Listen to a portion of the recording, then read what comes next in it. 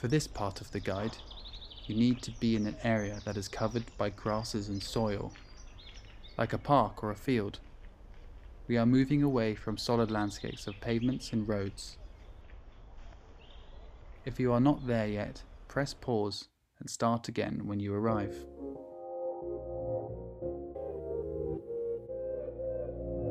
This field guide is part of the Museum of Open Windows, a new kind of museum connecting real people and existing museums around the world to share knowledge and experiences and to inspire climate action.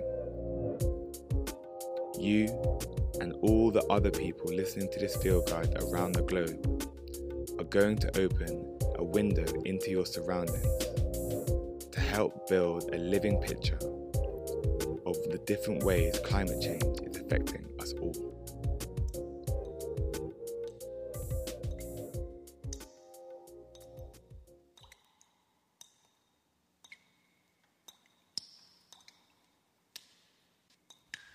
As you walk, you might notice a change in how water is behaving around you.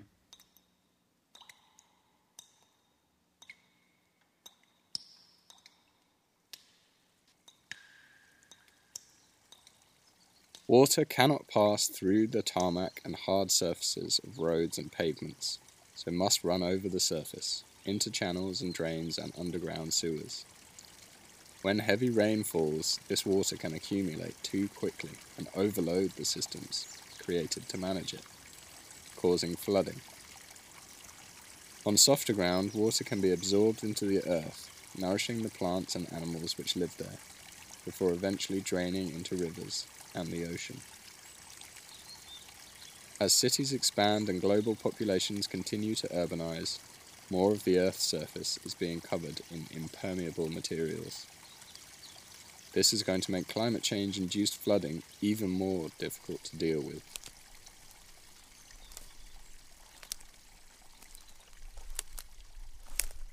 How does the green space that you have found feel under your feet? Is the ground hard or is it squishy?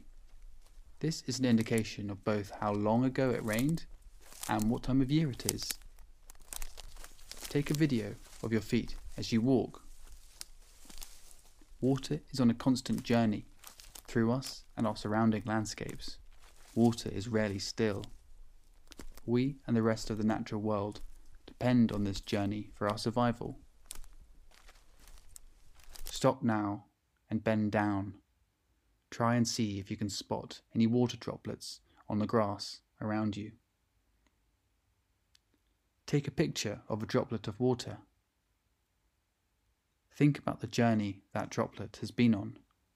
Not long ago now, it might have been a part of the Atlantic Ocean, and now it's here, by your feet.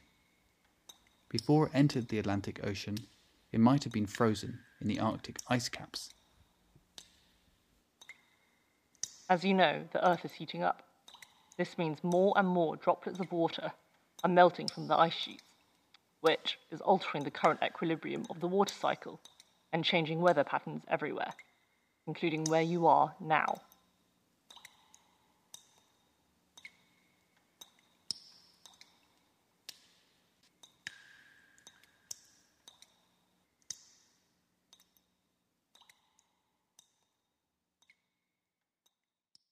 Now, say farewell to the droplet of water, as it has an ecosystem to tend to.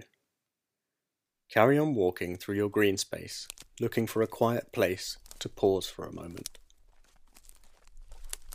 Try to find an area where you won't be disturbed.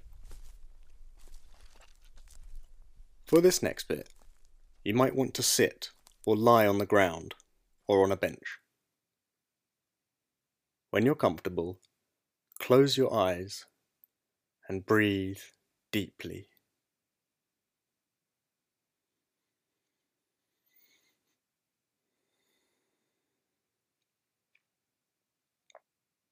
Spend a moment here getting used to your surroundings, feeling the rise and fall of your breath. Listen. Listen for sounds made by human activity. Now, listen for sounds from animals and the weather.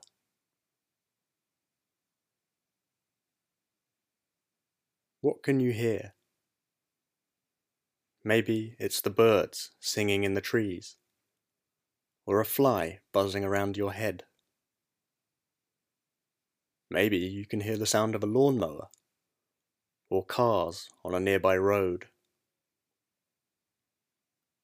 Is it a tractor in a neighbouring field, or a building site opposite?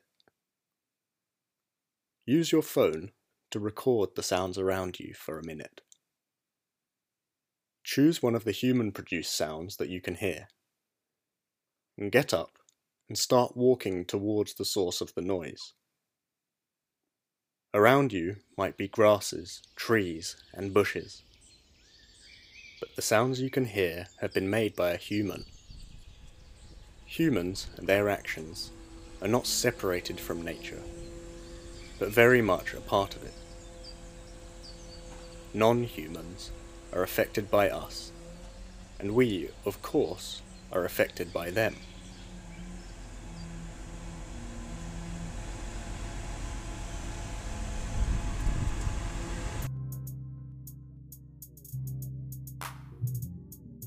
Believe it or not, anthropogenic, or human-produced noise pollution, has a major effect on organisms in our ecosystems.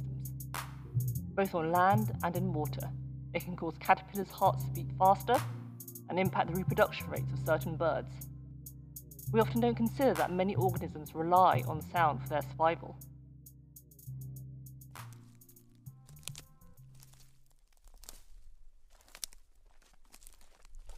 Once you can see it, take a video of what is making this human-produced sound.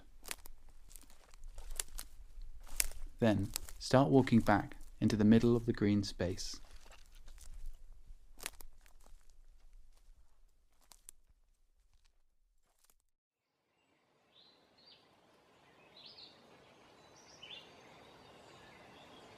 The current rate of climate change is much faster than usual. Both humans and non-humans are struggling to respond fast enough to new, dangerous, and unpredictable conditions. Birds and insects are particularly sensitive to changes in climate.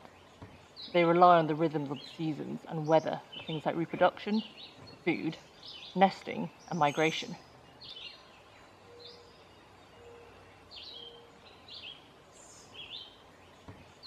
When you are roughly in the middle of your green space, crouch down, get really close to the ground and look at it.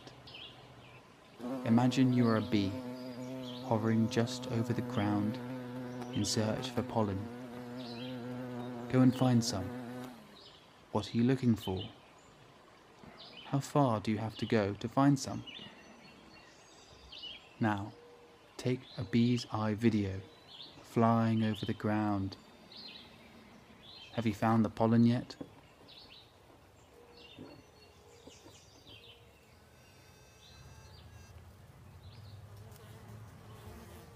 Honeybee scouts do a special dance to show other bee workers the location of pollen and other food that they've found. They walk in a figure of 8, shaking their bodies and buzzing their wings. Subtle variations in the dance, speed, length, and the dancing bee's position relative to the sun communicate the direction and distance to the food. When you found some pollen, try dancing like a honeybee.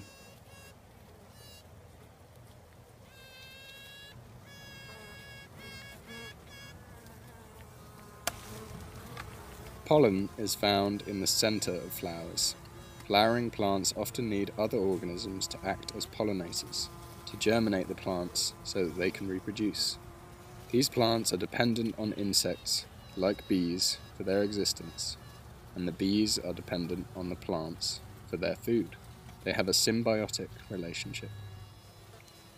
This means that when one half of this relationship is altered, the other will be also. As the climate gets more erratic, the time of year that these plants flower keeps changing.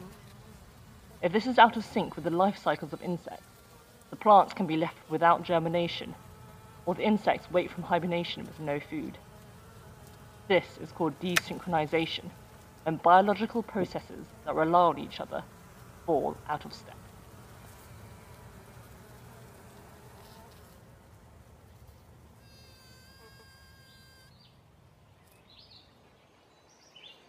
Take photos of the flowers that you have found.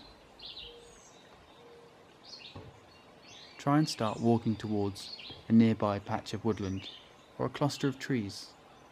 Pause this audio until you get there.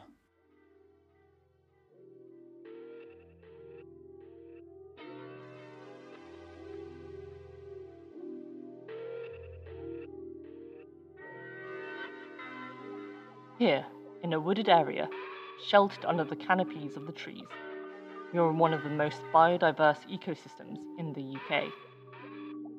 Trees support huge numbers of different species, from the plants which grow, sheltered on the forest floor, to the insects living in the bark, to the birds making their homes up in the canopy.